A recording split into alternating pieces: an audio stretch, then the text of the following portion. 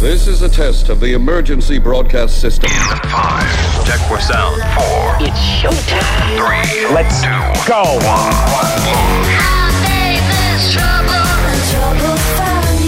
1. You're listening to the Pro Audio Suite, a program for audio and voiceover professionals.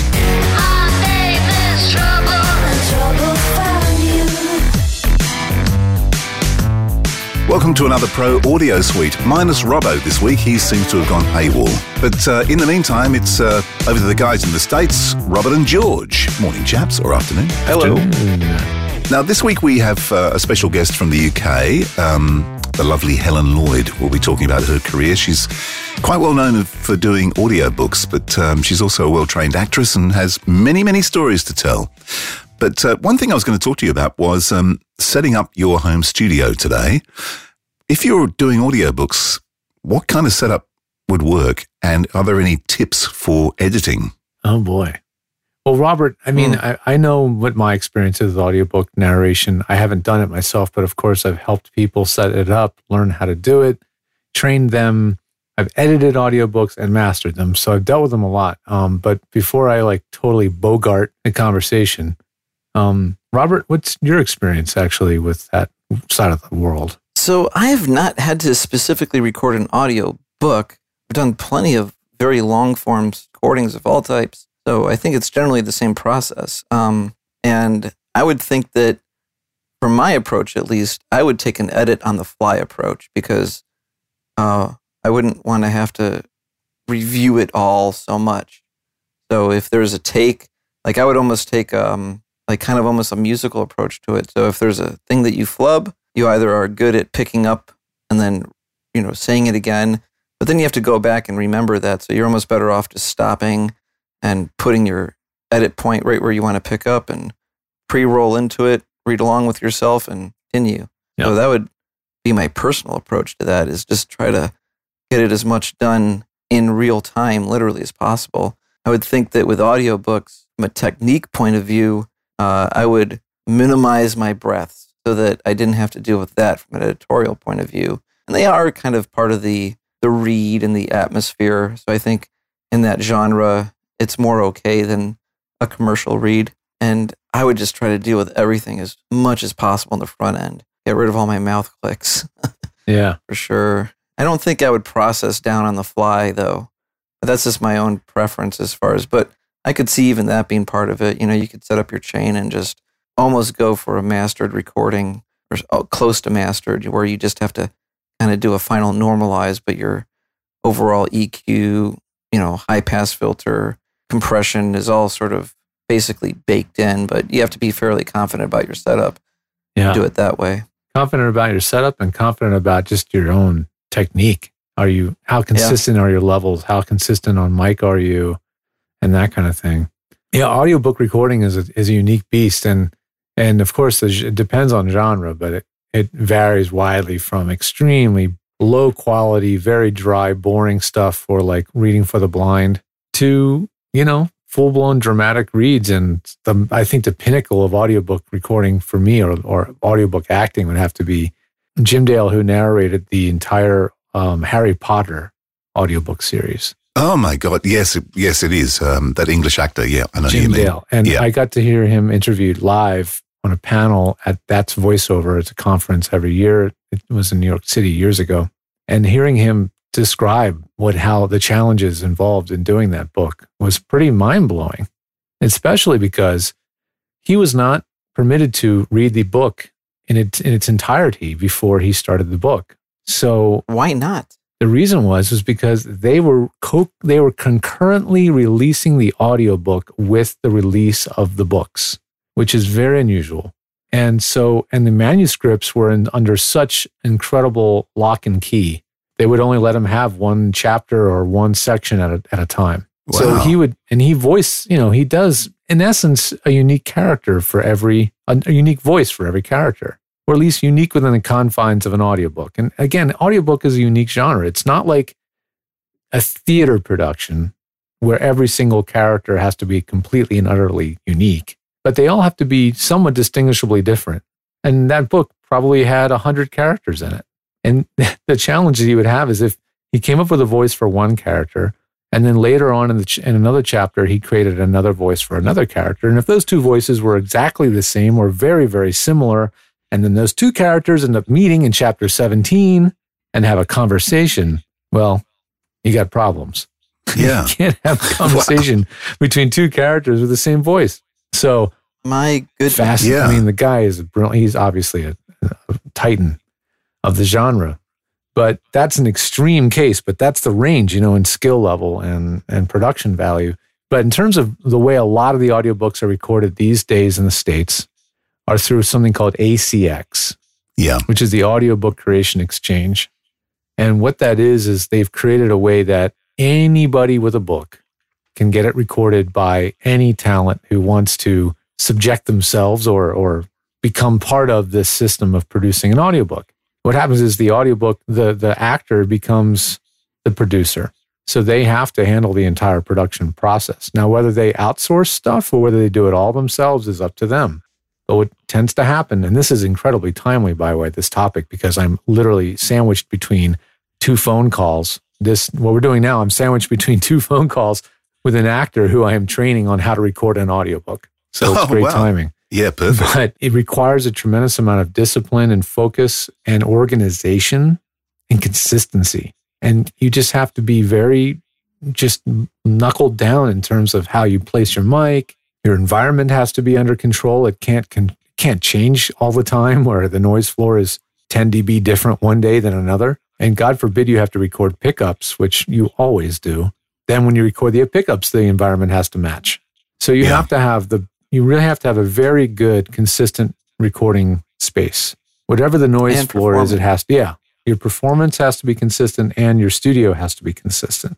So those are two things that make it very difficult. And the thing is, a lot of people who have an acting background or don't even have an acting background, just they heard about audiobooks or they've listened to audiobooks and thought, I've always wanted to record audiobooks. They kind of get thrust into it thinking, this is my way in. But it's got to be one of the hardest ways to break into recording anything voiceover because you have to learn how to do everything from soup to nuts. I've heard nightmares about it where people kind of get committed to these basically contracts and they don't really know what it means to provide mastered material. And then they just get completely in the weeds of editing and, just the overall scope sometimes of just having to record a 600-page book. It's a lot of voice work to begin with, and you're not even counting the real scope of all the editing. And I can't imagine if you get the wrong client who maybe gets too persnickety with the editing or something, and seems like it could be a can of worms in many situations. I just did a documentary series recently, but I didn't do it from here, which was a good thing. So I, was in a professional studio with the client on one end and an engineer sitting on the other side of the glass, which for me was perfect because I couldn't think of anything worse than being stuck on your own in your own studio. No one's actually listening to make sure that you're actually reading what's on the page. Right. That borders on hell. Mm-hmm. So hats off to anyone that does it, I've got to say. Oh, I mean, I just, more timeliness. We just had on our show Voiceover Body Shop on Monday. We just had Scott Brick, who is an extremely prolific voice audiobook narrator. His count is somewhere in the 850 books range. Wow. Averaging about one a week. And I mean, he's at the point where he doesn't even audition anymore, right? I mean, they just hire him because they want Scott Brick. And, but he doesn't pre-read the book. He has somebody else pre-read the book. So he hires a person to pre-read the book and sort of outline what it is that he has to expect in the book. So he's ready and knows what to expect in terms of characters and all that. So he's figured out how to outsource even the pre-read of the book so that he can, be the most efficient with his time he possibly can, which is pretty amazing because that's one of the things they tell you as an audiobook narrator is, of course, you have, especially when you're a beginner or if it's especially a fiction, that you have to pre-read the book. So however long you think it's going to take to record the book, double it because you have to read the book first. So it's an incredible time investment. And the way people get paid is usually by the finished hour. So if you're really lucky, you might get $500 per finished hour. If you're a really experienced, very well sought after audiobook narrator. But to get a finished hour, what are you, 3 hours into it? Well, yeah. I At mean, least. it depends on how much of the work you're doing. Again, if you are just simply doing punch and roll recording, as they call it, and so you're editing on the fly, like you said, and so all you have to do is deliver a WAV file with the punch and roll into the editor, and that's it, then that's obviously, that's the gravy side of recording audiobooks. And I mean, the perfect world, as Andrew said, going to a studio and not even having to touch a computer is really the nicest way to go. I mean, just walk in, walk out. Yeah, but then you're $500 an hour, $100 if it goes to a studio. Well, again, that depends on whether it's being produced by a major publisher who's paying for all of that, or whether it's through something like ACX. And with ACX, you, the talent, are the producer.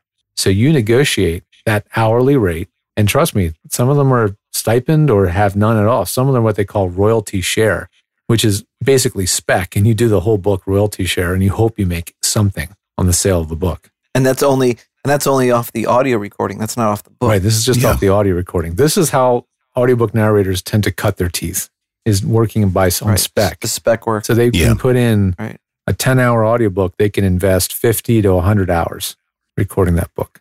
And they just they're not ready for the time investment that they're going to be putting in. So anyway, I teach them to hone it down so that they can really become more efficient and not waste their time. If they're used to recording commercials, when you do a 30-second spot, you agonize over every breath, word, syllable. Yeah. You can't do the that. Are gone. You don't agonize over those. Those are like deleted. Right. But with an audiobook, it's the exact opposite. If you agonize over anything, forget it. You can't, especially a long book. I mean, there's just no time. So it's pretty pure. I mean, it's pure acting. You have to just be good at reading, good at cold reading, be really consistent. It's definitely one of the more closest thing to stage acting in the voiceover world. I think so. You're taking something off a page and creating a character out of thin air sometimes, a lot of times. And you're just going with the performance. You don't have a lot of time to keep on, finessing every little thing, because then you'll end up, with a lot of editing to do. Yeah. Yeah. Well, that's the kiss of death for an actor who doesn't know how to edit. So, I always tell people, are you, as voice actors go, are you a better voice actor or are you a better editor? If you're really great at editing, like many of us engineer people are, all right, then maybe, record it with lots of flubs, and because you can fix it pretty fast. But that's not the case for most voice actors. They're going to be much better reading it properly the first time than trying to piece it together later. So the whole punch and roll that's a debate. Some voice actors say it's the only way to go. Others say I would never do that, and they use something like they make a mouth click, or they use a dog training. Actually, I have one here. They'll be recording along and they go like that. Yeah. Right. So they see the waveform exactly, and they can then. And you do your first edit. But then you still have to go review everything, and you still have to rewind, find it, make you're clicking, you're putting your cursor here, picking your in point, picking your out point, and you're revisiting that moment in time where you're like, oh, that was wrong. Yeah. And as soon as you go, oh, that was wrong, you immediately know where your edit point is. You're going back, you're just doing it. And I would definitely advocate for punch and roll. I'm actually curious as to what systems people prefer for punch and roll. I'm very unfamiliar with, for example, Twisted Wave, but that one would scare me because it doesn't really have a region-based system. So it's literally like destructive. Yeah, that's... Ugh. Well, I have taught or set up people to record audiobooks in most of the DAWs that are out there at this point. And Twisted Wave is still a favorite because it's so easy to edit in, but it does not have a native punch and roll function at all. And people have tried to hack it to do it, but it just doesn't do it. So what about Wavelab, Steinberg? You know what? I used to be a Wavelab user way back. And I haven't used it in a long, long time, but I'm not aware of its ability to do punch and roll. But I do know it's a great editor, and it would probably be perfectly at home at recording and editing, audio for this stuff. But in terms of that function of being able to pick up a punch in point, pre-roll 3 seconds, and keep on chugging, there's not only, you have to have a true multi-track DAW software. You have to have Pro Tools or Studio One or Reaper. And I know audiobook people that use all of those. Because, the whole ability to pre-roll into your punch is key, because then you can pick your edit point You can pre-roll in and you can hear yourself as you go into it. That's right. And then the trick, which is just like a musician does, and this is where I think anybody who's a musician would just be like, easy. You sing along with yourself or you read along with yourself, Mm-hmm. and therefore you're matching the inflections, you're matching the pace, and that thing punches in and you shouldn't hear it. Mm-hmm. It should just keep on going. That's right. That's the way it should be. Well, I mean, this does bring up something. yeah. No, Sorry, no, go ahead. please go ahead. Well, it's something I saw at NAB, which I think I saw it after the NAB discussion we did, but I can't remember the name of the company. It was in one of the like the startup parks. You know how they have the startup where group? they have a bunch of little kiosks in an area where, And this is something that I've been wanting to do, and so kind of funny because this is an example where Google has gotten too good at it. For example, they're using Google's voice-to-text features, and they basically have an editor, an audio editor, where you edit text. Oh, yeah. It's Well, awesome. Adobe is. So think about how that already. changes. Well, Adobe did that a year or two ago. Yes, Adobe did, but it didn't quite seem as... This one seemed pretty thorough because it was like the display had the waveform, and above the waveform were the individual words, as well as what just looked like a traditional text edit. And they were able... You could not do intra-word editing, but you could chop it up any other way you wanted That's to. the difference. And With the Audition system, you can literally change the text as though you're editing a Word document, and it rearranges the waveform to create the word you didn't say in your voice. so this one, theirs goes intra-word. Gotcha. This one is just editing the sentences. The problems that they've run into, for example, is that Google removes ums and uhs. Oh. So right now it's a dear. really cool experiment. It's a cool hack. Yeah. But if anything that relies on open source, free Google anything is, I hate to say it, destined for failure, because Google changes crap Chrome. at a whim and removes stuff all the time. Google giveth and they taketh away all the time.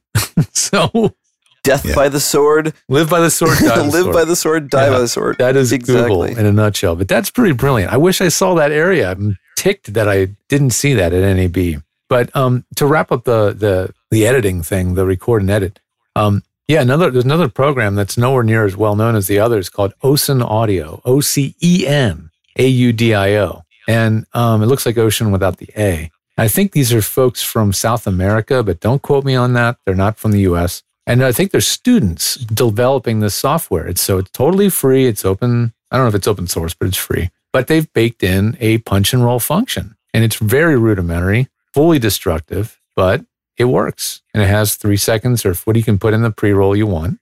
And it just works. So I have a lot of voice actors who are doing a hybrid where they record in Ocean Audio and then they edit in Twisted Wave, for example. And then I know another fellow who hacked Adobe Audition with a script to give it a actual punch and roll function. So there's so much of a need for punch and roll editing that people are hacking systems that don't have it to add it. Audition doesn't have Audition does not have proper punch and roll. You can't do it. It's so bizarre. I mean, even GarageBand has it. No, I know. believe. I've even shown people how to do it in GarageBand. But yeah, it's crazy. And then don't even talk about Audacity because it has its own. It doesn't do that either. And then I know people that have kind of figured out ways around that in Audacity too. But for true native proper punch and roll, Reaper I think is my favorite. Pro Tools is obviously a very good choice. And I know people that use Studio One. I still don't really understand Studio One that well, but it works. So that's the way you get a finished file, arguably the fastest.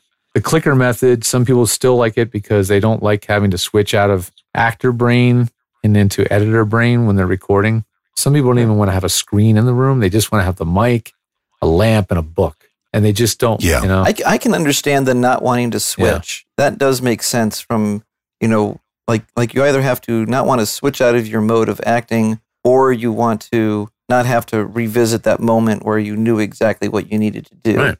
You just get it over with. Exactly. One other thing that comes into play here is it's not available anymore, but the Sonic Solution System. So back in the day, Sonic Studio. I used it in college. I used it at Virginia Tech. We used it for editing and mastering and authoring the CD. Right. Well, CD mastering, right. That's how I got familiar with it. And you could load your DAT tape in, and once you got the first song loaded in, and it's loading in the second song, you could start editing the first song. You could start editing that file before it was even finished. So you can imagine if you had a 2-man team, one person reading, then the editor could start editing things while you continue reading. Whoa, that's pretty intense. You guys give me 1 second. I know. You guys 1 second. I can hear. It's Sage. your daughter. Sage, turn the radio off. No problem. Like home life. That's getting edited out. Yeah. No, that's all right. We'll leave it in. There was one. Why not? Normally, I use a different setup to this, but I thought because we're talking about audiobooks and a lot of people, and Helen's about to talk about her, setting up a home studio and stuff, that I would use something a bit different. And I know that, George, you're very au fait with Grace products, Grace Design. Good buddies. So I'm using, and this is a really good way of getting some nice gear without breaking the budget. I'm using the M101 preamp and the Rode NT1. Mm-hmm. And to me, it sounds really good. What do you think? That's what you're using today. It sounds That's what you're on now? clean, and That's fabulous. the mic sounds not the way I expected it. I'd sometimes thought of that mic as being maybe on the brighter side. It sounds with your voice very, very pleasing. Yeah, I think it works really well. And, what sort of money are you talking? Maybe, I don't know what it is in US dollars, but I think the mics are about 270 Australian dollars. And the preamp here is probably more expensive than there. I think it's about 1,200 Australian dollars for the M101. Yeah, I think it's under 800 stateside. Yeah. In fact, I think I've seen them M101s for about 600 and something. Mm-hmm. Could be wrong, US dollars. Mm-hmm. And I think the NT1's probably $200, maybe Right. 230. And then what's your something. AD conversion? How are you getting into the computer? Yeah, well, that's the trick, isn't it? It's going through an RME into the computer. Oh, yeah. No, everybody's got one of those kicking around. Yeah, of course. That's a really good AD converter. Yeah, the M101 is about $700. Mm-hmm. Yeah. Yeah, the RME, anything RME is great. Their products are very rock solid. They're known for really reliable drivers and just reliable, really good. Yeah. A little bit confusing, but like I find their software is very similar to the UA console in a way. Can do a lot of similar things, but I don't know, not quite as clear as I think. There's lots of little things and you click on it and then the channel opens up to the side and then you see these controls that you were looking for because there's a little tiny little button. yes, that's right. Well, I've got mine's a PCI card, so it's not a rack mount RME, so it's actually in the computer, and I have to open up the mixer called Hammerfall. Right. But it took me about a year to find the little black dot in the bottom of the screen, and I just the cursor went across it and something popped up. It's like, what the hell is that? And then clicked on it and up came the mixer. It's like, oh, that could be handy. Sometimes engineers are a little too slick for their own good. I've dealt with a lot of software and, sometimes Apple is definitely one of those companies who goes for slick and then thinks it's intuitive, but in the end it's not. It's just another learning curve to learn a new way of doing things sometimes. And that is what these engineers sometimes forget. Sometimes slick is not the best way. Even though it looks cleaner on the screen, it might be harder to figure out how to operate it. So, but it sounds fantastic, that's for sure. Well, it's the curse of working on your own. And speaking of which, let's find out what Helen does working on her own. Now we have Helen Lloyd on the line from the UK, where it's still rather frosty. How are you, Helen? I'm very well, thanks. Slightly chilly, but I gather you're sweltering at your end of the world. Yeah. Well, Robbo is and I'm not, because I'm slightly south of him and it's a bit chilly down here. Is it? You mean about 30 degrees? Yeah, that's right. It's 25 degrees. Quite. He's having a hard time. It's about 22, I think. It's a bit chilly. Terrible. Yeah, it's awful. It's awful. Can't bear it. Have to move somewhere warmer. Now, I was going to start off by asking you the question, which because we've known each other for a while, but I've never asked you this. What is your background? I trained at what happened well. I went to the theatre at the age of 4 and came out saying that's what I'm going to do when I grow up, and never really changed my mind. So I went to Guildhall School of Music and Drama in London, where I trained, full 2 years, full-time course as an actor, doing all sorts of things, mime, physical theatre, radio, drama, Shakespeare, the whole caboose, the whole lot. Yep. Very intensive course, very excellent course with some wonderful tutors. And I then left and joined the Nottingham Playhouse Company, which was one of the, and still is, one of the foremost theatre companies in the world, in the UK certainly. And I was there for almost 2 years as an acting ASM, so 14th lady in waiting from the left, and tea maker generally, for a couple of years, learning all sorts of wonderful things, touring to the National Theatre with Jonathan Miller and his production of King Lear with Michael Hordern, all sorts of wonderful stuff. And then I spent the next 14 years treading the boards, essentially, round the British theatre system, from Pitlochry in Scotland down to Plymouth in the southwest. And I played all sorts of roles, everything from the Wicked Witch of the West to Miss Julie and everything in between. And then I found myself in The Mousetrap, which was quite extraordinary. So I was in year 29 of The Mousetrap. It's now in year 65, I think. Wow. So it's still running. So I am part of history. Yeah, it's the only play you could actually join as a child and die. Because yes. Yes, I am thinking that I am actually now old enough to return and play the redoubtable Mrs. Boyle, but I don't know whether that's going to happen. There was a funny story about that, actually. There was an American gentleman that I met in the pub afterwards, who was very effusive about how wonderful it all was, this load of old tat that I was in. And he came to me in the pub afterwards and said, "Hey, that was absolutely great. Have you been in it since the beginning?" And I thought, my God, I know I've aged in this year, but surely not by 29 years. Yeah. But it was wonderful. It was a great experience. And the funny stories, like the guy who was hired with a brown felt tip pen to paint out the bald patches and the carpet, which he did every night before the curtain went up. Because that was how they made their money. They were so tight that everything was pared to the bone. But actually, the best thing about the Mousetrap is that every 10 years or so, you get invited to the Savoy for lunch. Oh, really? Oh, so I've now had, I think, 5 lunches at the Savoy, which is very nice, lovely. And while I was in the Mousetrap, I saw an advertisement in the Stage about a new television company that was opening up in the Midlands, who was looking for presenters. And now, by this time, I'd met my husband, who is also an actor. So we'd spent the first sort of couple of years of our relationship often hundreds of miles apart. And we'd settled in Nottingham because that was in the middle of the country. So if one of us was working in Southampton and the other was in Perth, we could actually possibly meet on a Sunday afternoon for a couple of hours because it was in the middle, making none of the journeys too long. So the idea of working in a television company in my hometown for a short while was very appealing. So I thought, I won't get it, but I'll apply for it. And lo and behold, I did get it.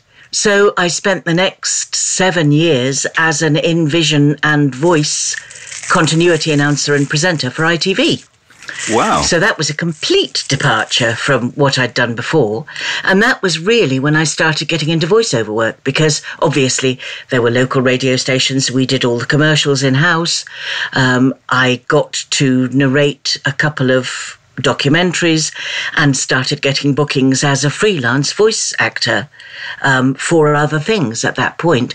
And then my career took another swift change because I was getting too old by then. I was in my mid-30s and they kept muttering things about, she's going grey, she's looking a bit rattled on camera and all this stuff. So I took a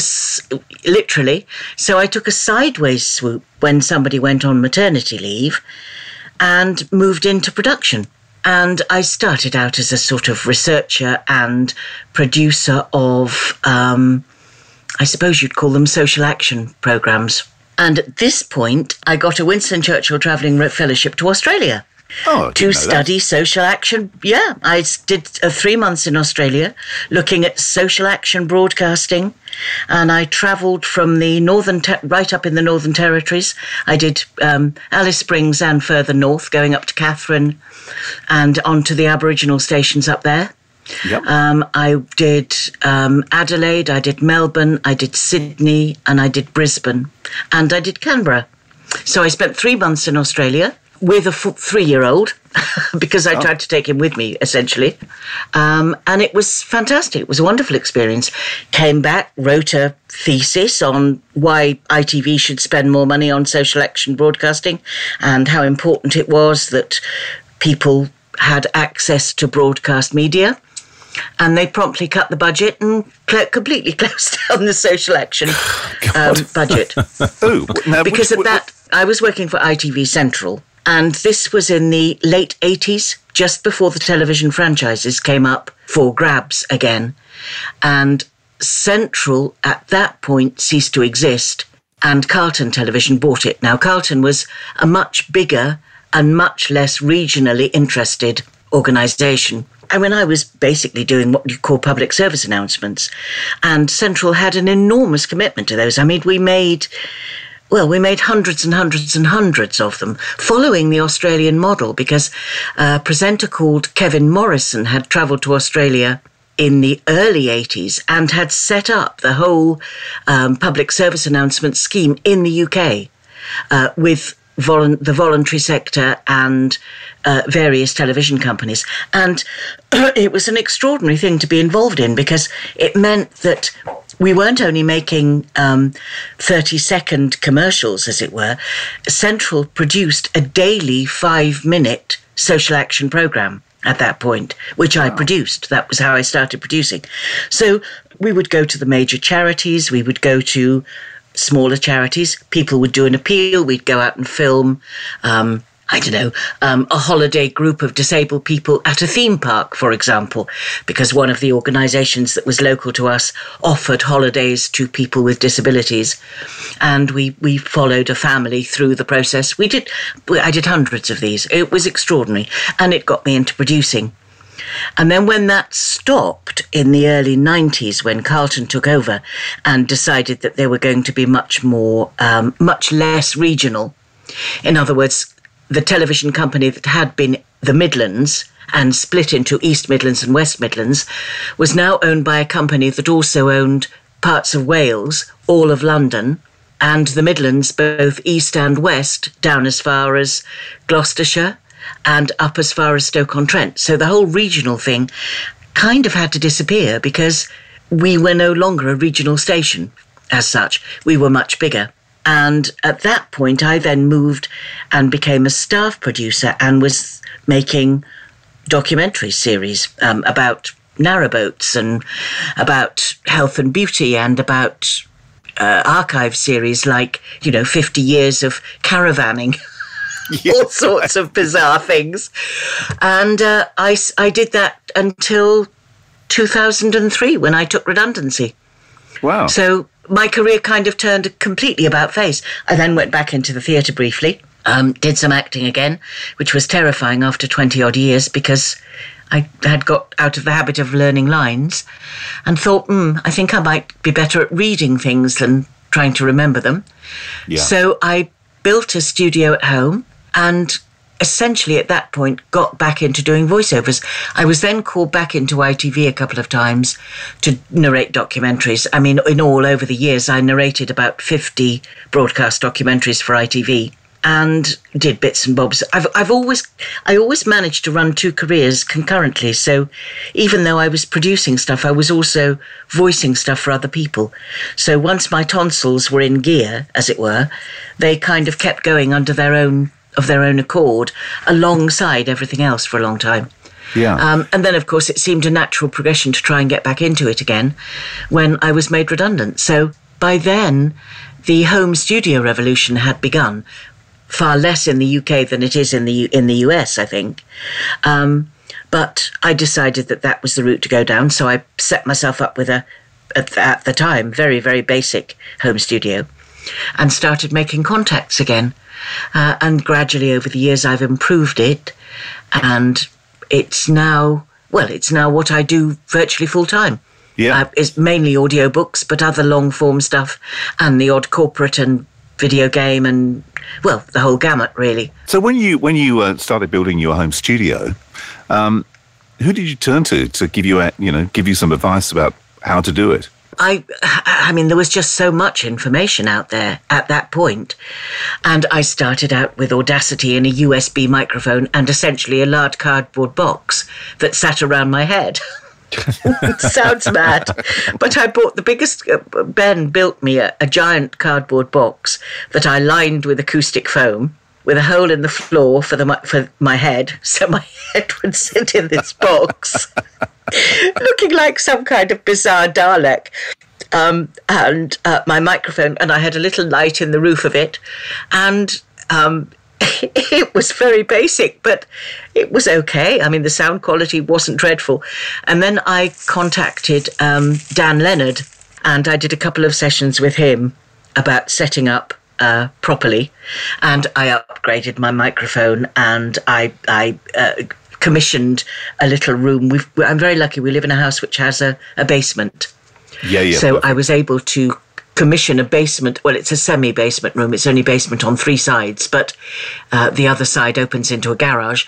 But I commissioned that little room and lined it out properly with acoustic foam, and bought a decent microphone, and learned about. I've always been, because I was editing when I was a producer at ITV, I knew what good sound should sound like. Yeah. Because obviously I was working with sound engineers and recording engineers, and when I was editing a documentary, I always did at least one edit with my eyes closed, so that I was listening rather than watching, because I always found the pictures slightly distracting. And I found that if I just closed my eyes and listened, I would know whether the audio was working to tell the story. So I knew all the editing stuff, because I'd been editing in, not in audio editing, but picture editing with audio. So I knew how editing worked, and I knew what good audio should sound like, and I knew that I wasn't sounding like it. So it was really a question of tweaking everything and learning more and finding out about acoustics and sound waves and bass traps, and what happened to sound waves and how they travelled around a space, and how changing the space could change the audio. And I've now got a studio that it's not perfect by any means, because it's not totally isolated. There is occasional bleed through from heavy trucks passing or aeroplanes or whatever, but it's certainly workable. That little tip of doing one pass with your eyes closed when you're editing, there's I could name a million editors who should listen to that tip, because I tell you what, some of the stuff that I get sent that I'm expected to rescue is unbelievable. Unbelievable. Well, there's a funny thing. Funny you should say that, because a mate of mine who's an English guy lives here, a guy called Chris Dickey, who we actually interviewed on really early in the piece on this podcast, or the earlier podcast. Now he lives here. He teaches audio. And one of the things he does to the students is gets them off Pro Tools and makes them work on tape and gets them to drop edit on tape. Yeah, right. And he said it absolutely freaks them out. They're looking for something. There's nothing to look at. Yeah. There's no undo, sunshine. Get it right the first time. Yeah. Well, that's when I started editing. That was how I was editing. I mean, we weren't actually using tape, I don't think, but yes, we were using tape. Yeah, you would have had to have been. Yeah, and you had to edit sequentially. You couldn't drop something in and then go back. You had to have you had to have a proper shot list, because you had to start at the beginning of a piece and move to the end. And if you changed anything at the beginning, you just couldn't do it. But I've always enjoyed sound. I've always been a radio listener.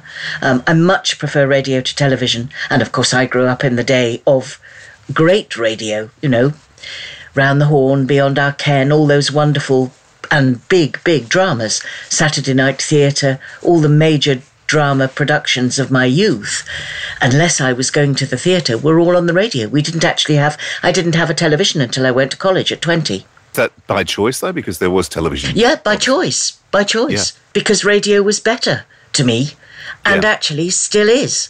Drama of the mind, they used to call it. Drama of the mind. Yes, yeah, it is.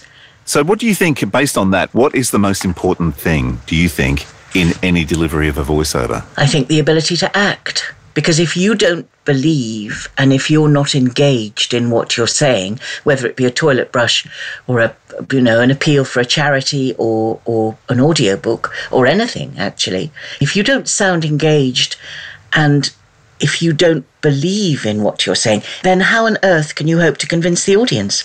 You have to know who you're speaking to. You have to know why you're speaking to them. And you have to become the voice of whoever wrote that text or whoever is selling that product, whatever that product happens to be. And that calls for putting yourself aside as you and putting yourself as that person. You're playing a character into the role that you're playing. So I think that's the most important thing. It's interesting, isn't it? Because a lot of people put, especially males, put a lot of emphasis on the quality of their voice as opposed to, what they do with it. Yes, but I think the danger with that is that if you have a good voice, and most voice people do have a good voice, you then, if you start thinking, oh, I'm sounding so wonderful on this, this voice is just, I'm going to woo them with my voice. Yes, but that voice is actually completely disconnected from the text that you're speaking. It becomes the voice. And what people then, the listener then ends up doing is listening and saying, gosh, this is a beautiful voice. But are they hearing the message that voice is putting over? And if they're not, then that commercial or narrative or documentary or whatever has failed. How do you see the difference between the UK and the US in that respect? Do you think their delivery is different? Yes, I think it's hugely different. I think a lot of that is to do with the vocal tone and the way that people speak in America. The inflections are different. I think British people they use inflection in a more almost in a more descriptive way. There's more, in a way it's more subtle because there is more onomatopoeia. There's more use of things like onomatopoeia. There's more use of adding ambience and texture to words by the way the voice speaks them. There certainly is for me. And I think that because an awful lot of voice people in the UK have an acting background rather than a radio background or a technical background. I mean, certainly in audiobooks, the vast majority of British audiobook readers come from an acting background. And that isn't necessarily so in the States. I think there are far more people who've come from a radio background or a television background or just a different background altogether, nothing to do with audio, because there's so much more work over there that it seems to me that there's not a limitless supply, but there's also that feeling. I think the whole attitude to work in America is very different. There's a kind of, if you what is that line from the film? If you bring it, they will come, and it's a kind of twist on that. If you want something enough, and if you take enough courses, and if you do enough training, and if you believe in it enough, you will be able to do it. And I think that's a cultural thing in the States that I don't think exists in quite the same way in the UK. And I think that changes the way that things happen over there. And over here, things are done much more traditionally, certainly in audiobooks. The vast majority of audiobooks are still cast via agents and recorded in professional studios. There are only 2 UK publishers that I can think of that will accept remote recording for audiobooks. Wow. And for all the others, you have to go into a studio to do it. Now, that's partly geographical because, flying somebody from Alaska to New York is going to add goodness knows what to your budget for an audiobook. But sticking somebody on a train from Derby to London, and they don't pay expenses anyway, it's not going to make any difference over here. Yeah. So, it is hugely different. I'm very lucky in that one of the production companies that I work for, having assessed my audio and the quality of my audio, is happy for me to work remotely with them, which is great. But an awful lot of the audiobooks that I record are not for British publishers or British producers, they're for American ones. 2 things. One, onomatopoeia could be the new buzzword. Just saying. Good. The other thing. Now spell it. Oh, man. Oh, come on. This is not Mastermind. In fact, far from it. I was just going to say the other thing about the Americans, they're very happy to blow their own trumpet, Yes. and being a bit more. We're much more reticent. So how do you find that when you're trying to market yourself? I used to find it incredibly difficult. Phenomenally difficult. In fact, I didn't do any marketing at all. It sounds terribly arrogant, but I sort of worked on the attitude, well, I'm here. I know I can do it. Come and find me, which is ridiculous. Yeah. And, I think that's something that it's just not a feasible way of working. And initially I was quite tentative about it. And because I'd been around for such a long time, I do have quite a lot of contacts. So a lot of the work that I was doing was repeat work from regular clients. People were coming back and saying, can you do this? But then I suddenly realized that there was a whole other world out there that was completely untapped. There was the world of Twitter and the world of Facebook. And I was on Facebook, but I was only on Facebook as me personally, and I used it to keep in touch with relatives in Australia and America and New Zealand and people on holiday and family in Wales and things. But I never considered using it for business purposes at all. Yeah. And Twitter was something that I didn't do Twitter. And then the penny kind of slowly dropped. I think when I started doing audiobooks seriously, because it became obvious that certainly if you were doing books on ACX, which I don't think is available in Australia at the moment, that's the Audiobook Creation Exchange, which is run by Audible and is a way of authors and narrators directly connecting in order to produce audiobooks. It has advantages. It doesn't work terribly well in the UK, works brilliantly in the US, but it's in its infancy in the UK, so it's early days. But once you ever do anything on that, and I did 3 books very early on when I got back into audio with an American producer, because I knew that I needed to get some kind of, I had done audiobooks before, but it was in 1982, for goodness sake. And they weren't, they no longer existed, thankfully, because I'm sure they were dreadful. But I knew I had to get a portfolio of some kind together. So I joined forces with an American producer and did a couple of books on ACX and realized that if I didn't help to sell those books by marketing them and myself, I wouldn't earn any money.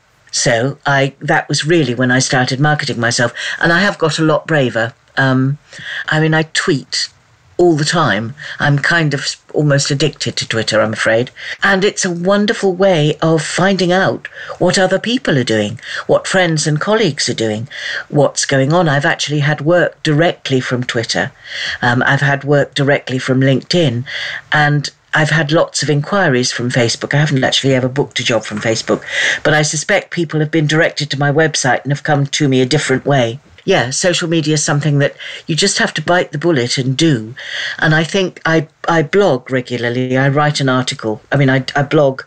And I do have a kind of serious audio blog, which is not your kind of, oh, look what I'm doing. It's things like, what is onomatopoeia? Let's have a look at onomatopoeia and how to use it in audiobooks. So it's quite serious. It's quite studious.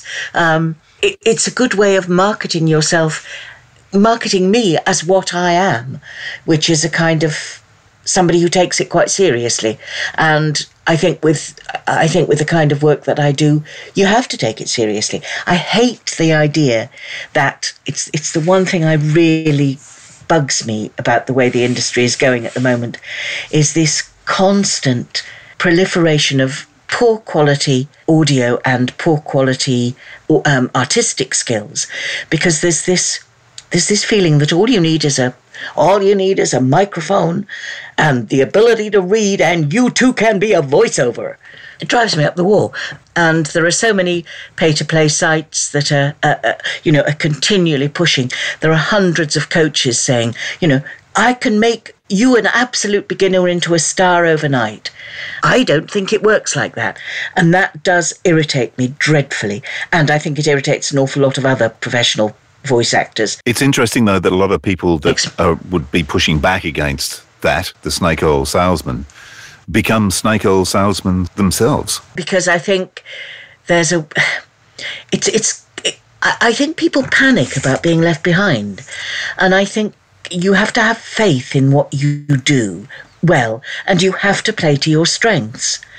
There are some voice actors who are exceptionally good coaches, really good coaches, and spend their time equally, half and half probably, between doing their voice work and coaching. And they have a lot to share with people that is of great value. But if you're not doing that, if you are only a voice actor, and only a voice actor, I say, and everybody around you is offering coaching, I think there's a horrible temptation to think, well, I've been doing it for 2 years. Perhaps I ought to start coaching as well. Because you feel left out, because everybody else is sticking on their website, I'm coaching, and you can charge. I mean, I suppose $150 an hour is the average. And if you're coaching, and that's for audiobook coaching, but I know people in America who are charging $250 an hour to coach voice work. Well, $250 an hour, if you're doing 3 people a day, is a lot more money than you're going to earn doing e-learning, for example, or audiobooks. So it's quite tempting to do that. It's a temptation I've managed to avoid so far. So far, yes. No, it's not something, to be honest, it's not something what I would like to do, and I do enjoy doing, is actually directing people far more than... Now, whether you call that coaching or not, I suppose in a way it is. But if a voice actor wants, particularly for audiobooks, if somebody's doing an audition, for example, or setting up a voice reel, or building a website, I'm very happy for people to send me a read, and I will then direct them or direct them live as they would be directed in a studio with a director on the other side of the glass. I don't think that is the same thing as coaching, but that is something I would do and occasionally do. But I would certainly never set myself up as a coach, I don't think, unless I got to the point where my tonsils packed up, in which case I might, because I can't imagine not a time when I wouldn't be doing something. Yeah, it's a tricky one, isn't it? And you kind of, because this is always the concern, and the million-dollar question is, what is going to happen in the next 5 or 10 years? Are we going to be relevant? Well, yeah. What do you think? I think AI might well take over in technical work. You know, I mean, if you're describing how to put a flat-pack piece of furniture together, why do you need an actor to do that? It is purely fact, and it's not actually terribly engaging fact. So I could see AI taking over on that side, kind of voice work. I could see AI taking over in terms of possibly some educational stuff, although I think it would be a shame. But I don't think it will ever... Well, at the moment, I don't think the ability is there for it to have the emotional connection for drama, for long-form narration, for narration for documentaries, for audiobooks. I just don't think the capability of it is there. It might be, but I think I'll be long gone by then, so it won't bother me. Well, you never know. But I'm just curious to see what's going to happen. I mean, you know, the changes that have happened since we've been doing it, I mean, that's been pretty dramatic, over the last 30 or 40 years. I do think as the quality of things falls, which it is doing, I think, the expectations of the quality begins to fall.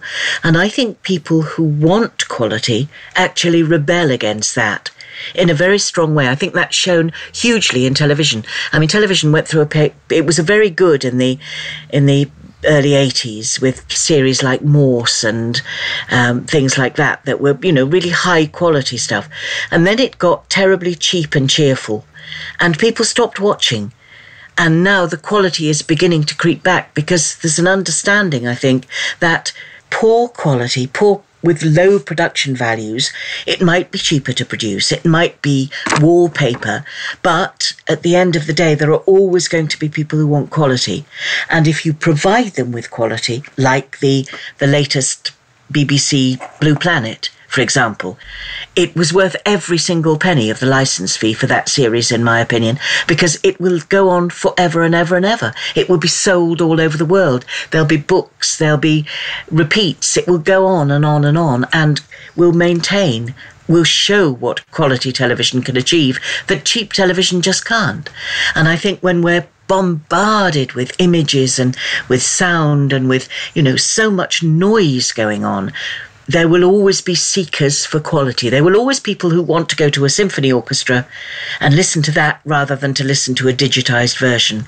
And I kind of hang on to that and think if you can provide the quality, you might not do as much, but what you do will be always good, and there will always be people who will be prepared to pay for that. That's my opinion. I hope I'm right. Well, I think I'm sure you are. But if you want to know how stupid television's getting, and I believe that television is, especially here in Australia, is in a huge demise. One of the most popular shows on television here is a television show about people watching television. One of the highest. Yes. Gogglebox. It's one of the highest rating shows of the year. It's on here too. It's ridiculous. I can't even watch it. I know. Well, you kind of wonder. Well, and the whole. Sorry, no. I was just going to say the whole kind of competition. From The Voice to The X Factor, all of that kind of genre, and the I'm a Celebrity, Get Me Out of Here, and all of that sort of thing. I mean, I suppose that's catering to one area of the audience, but. I think people grow out of that, to be honest. And there is always going to be a constant supply of that kind of material. There's room for that as well. But don't just have that at the expense of the quality. Because if you do, I just think it kind of shrivels up and dies. There's nothing in it that will sustain you when you're feeling, I want something a little more. I think the wild card here is Netflix, though, because some of their programming that they're throwing out at the moment is incredible. Yeah, I agree. I think the problem with it is that we pay a television license to the BBC, and there's an awful lot of people who feel that once they've paid that, that's it. They're not going to pay anymore, and in a way, I kind of agree with them. I just hope that the BBC doesn't stop having a license. I mean, I sound like my mother now. God, this is awful. What have you led me into? A rabbit hole. Yes, quite you have. You've deliberately led me into a rabbit hole, I'm afraid. But no, I do think it's ridiculous. You can't possibly watch 700 channels. You just can't. Life is too short, and I would rather watch one channel that does good stuff than 40 channels that does rubbish. But then I'm an old-fashioned girl. Well, back in the 80s, Bruce Springsteen wrote a song with the lyric 57 channels and nothing on. I couldn't remember how many channels it was. Well, that's right. Yeah. Well, it's 157 now, and there's still nothing on. There's still nothing on, except repeats of Law and Order. That's right. Oh, don't. Yeah. The funny thing is, I didn't realise this, but you were probably working at Central Television in the mid-80s. Would that be right? Yes, I was there from 1980 until 2003. Wow. Because I went into Central in Birmingham. Yeah, I was in Birmingham and in Nottingham. Yep. Well, I was in Birmingham Central TV for a TV show called Pop Around. Does that ring a bell? My God. Yes, it does. You really? How extraordinary. Yep. Pop Around. And it was In Excess were there for their first English tour, and it was just playing pubs, and they hadn't really broken in the UK at all, but they ended up getting a guest spot on Pop Around. So we went into Pop Around, and walking down the corridor we were sitting in the green room waiting to go on. This guy was walking down the corridor towards us, and I was looking, thinking, I know that person. And it was Jimmy Greaves. Yes, of course. Well, he was there all the time. Yeah. I mean, he was part of, but that building's gone. It's all completely demolished. Oh, wow. They built a brand new studio complex in about 95, 96, I suppose. And that studio, all those huge studios became absolutely defunct. They were just empty. And they were hired out a couple of times for independent productions and films. But then, no, the whole lot's gone now. All gone. Yeah. And there were skips outside of tape. all the archive, they just chucked the whole lot. There were skips outside of videos and rolls and rolls and rolls of film. Wow. Yeah, it was horrendous. Yeah. It was dreadful. Well, I actually I got a copy of the 2-inch copy of their appearance. Wow. And, which is still here in Australia. I found it in the archives at Channel 7 here in Melbourne. Good gracious. A friend of mine called me and said, I found these tapes. There's about 8.5 hours of tape, and that was part of it. It was a 2-inch reel. Good gracious me. Well rescued. Want to get your hands on that? Well, I could have introduced you. I could have been sitting there in my little box and saying, and now, boys and girls, ladies and gentlemen, our next programme is Pop Around. Hearing you say that, though, isn't it crazy the things we do for a living? Yes, Sometimes, that's right. Yeah, absolutely. Absolutely. Yeah. Well, there you go. A path crossed. A path crossed, indeed. We could have walked past each other in a corridor. Probably did, along with Jimmy Greaves. Along with Jimmy Greaves. Yeah. For those who don't know who Jimmy Greaves is, because the INXS guys had no idea. He came in, introduced himself and left. They went, who's that guy? Jimmy Greaves. They go, who's Jimmy Greaves? And Jimmy Greaves, mate, played Who's the World Jimmy Cup. Greaves? Good grey. bunch of boys from French's Forest, New South Wales. They wouldn't know what was going on. Around the corner from you, Robbo. I grew up in the same suburb, went to the same school. There you go. Now, come on, boys. This is getting silly. It is getting silly. That's right. That's right. And by the way, Ben, who you referred to, people probably still see on TV because I'm sure the bill is still running. It is. Oh, somewhere, surely. surely. I think it is. I think he was in it for 14 years, so it was a long haul. Yeah. He was in it for a long time. Who did he play? Chief Inspector Conway. Okay. I didn't watch a lot of it. My old man was religious Grumpy, with it. Always grumpy. But the opening sequence had him pushing open a pair of doors and striding through them in the latter days. I mean, he started off as a young, slim thing with red hair, and he ended up with a slightly more rounded person with slightly thinner reddish hair. Happens to the best of us. It happens. It's life, isn't it? Yeah, it is. It is life. Yeah. He still gets recognised, which is weird because he's now got a full beard in an attempt to disguise. But he still does get spotted. I was going to say, does he get that classic TV personality, people coming up to him in the street and, why aren't you in uniform and how dare you arrest such and such or whatever? No, not so much, although in its heyday, we went to a wedding. We went to a friend's wedding and we were all sitting slightly the worse for wear. It was a beautiful hot summer's day and we were sitting late at night in outside a pub, tables outside a pub, and there were a whole group was there, and this police car came zooming past going Nina, Nina, Nina, Nina, screeched to a halt, did a U-turn, came back, drove into the pub car park. Two policemen got out of the car, walked up to Ben, saluted and said, sorry, sir, we're just on the chase of an IC1. There's an IC1 male running down the blah, blah, blah, and blah, blah, blah, and there's been a thing. And we're sorry, sir, we're not really, etc. And Ben said, it's quite all right. Off you go and do your duty. And they obviously thought, they didn't, they clocked him and thought, oh, God, he's a policeman. He's a senior policeman. We need to go and explain why we're speeding down these country roads. And it was the full kind of, touching their peaked caps and all the rest of it. And Ben just played along. And they must have felt such idiots when they realised what was going on. It was very, very funny. One of the highlights of his career. He could have been done for impersonating a police officer, I suspect, but it was very, very funny. I love it. Yes, that's right. Awesome. Yes, indeed. Now, your siren, that was an onomatopoeia. Nina, Nina, indeed. Yeah. Absolutely. Yeah. Yeah, you could hear it, couldn't you? You could imagine it happening. I could imagine that, yep. I was there. I was completely in the moment.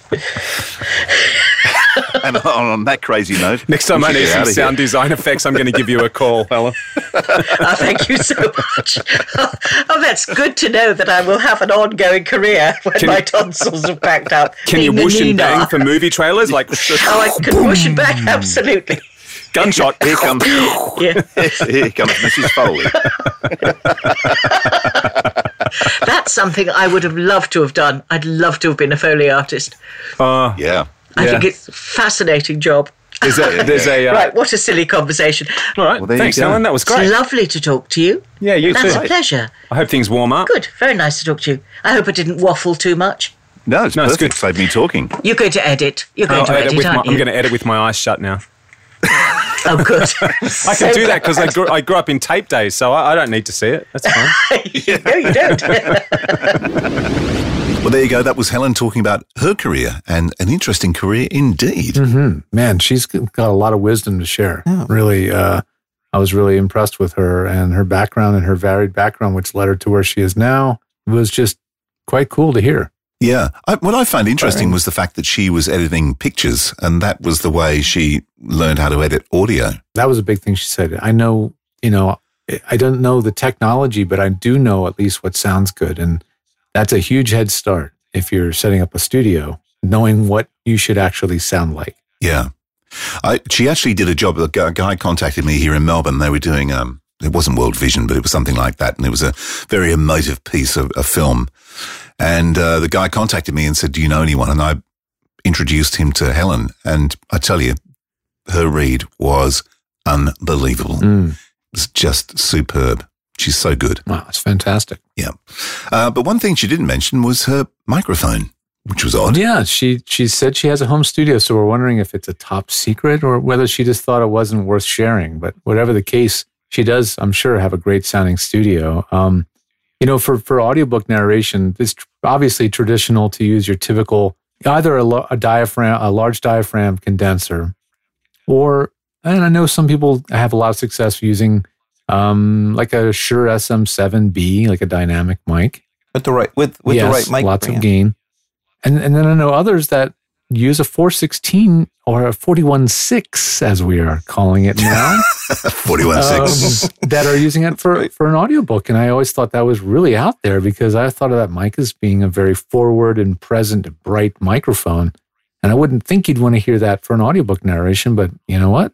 Scott Brick, who I mentioned earlier, that's what he uses, I believe. And I know other audiobook production outfits here in Los Angeles who use that mic, and it surprised me. Well, the other thing about using a 41.6 is that it's so directional and it's such a long thing to record that, head movements and changes and that sound field is going to change, and it's not forgiving as far as if you're going to move around in the booth. And so I would imagine that's just a comfort thing for the actor. So what I was thinking, and I've been talking about this for a while now, and I don't know anybody who's actually doing it, but why not use a headset microphone, or sometimes known as an ear set microphone? Because you just put that on your head and you sit down in your chair and you record. And ostensibly, it's right there with you, and you don't have to, vice grip your head into a specific location while you're reading. You can relax. I would think that would be brilliant. And honestly, for audiobooks, they're not the quietest mics. Their noise floor is a little high. But, for a home studio, it's going to get lost in the noise floor of the room, a little bit of downward expansion. Bob's your uncle. Yeah. I've just changed microphones, speaking of the 41.6, and I've just jumped in the booth on the 41.6. Very nice. But the thing that you talked about it being quite toppy and, could be brittle, I reckon it depends on the preamp, because this one is running through a Neve 1073, and it makes it silky, quite nice. I think it works really well. And I think some of it's the voice.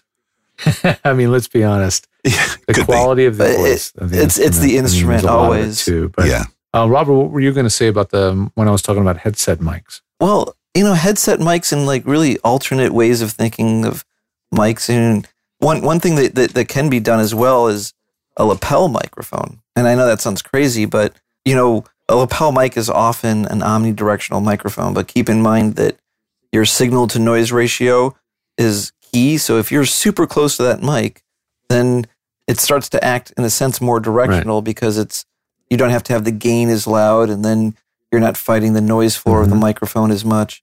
So I've seen this as a great trick. And you wear a hat, your typical baseball hat, and you hang that lapel mic right over the bill of that hat. Oh, yeah. Slap it on with a piece of tape and hang that thing right by your nose or a little bit under.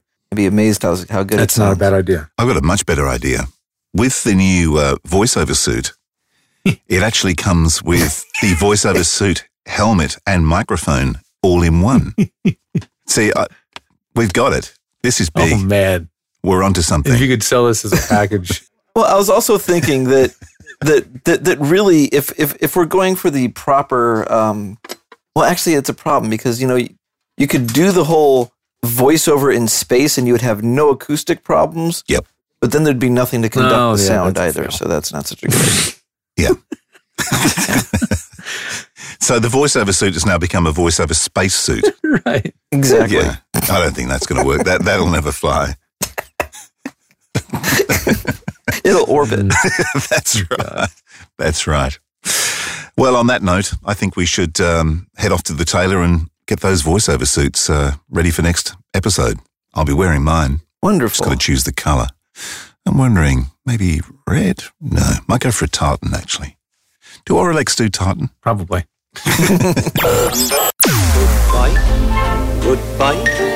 Wipe the tear, baby dear, from your eye. Though it's hard to part, I know I'll be tickled to death to go. Don't cry, don't sigh. There's a silver lining in the sky. Bonsoir, old thing, cheerio, chin chin, na poo toodaloo, goodbye.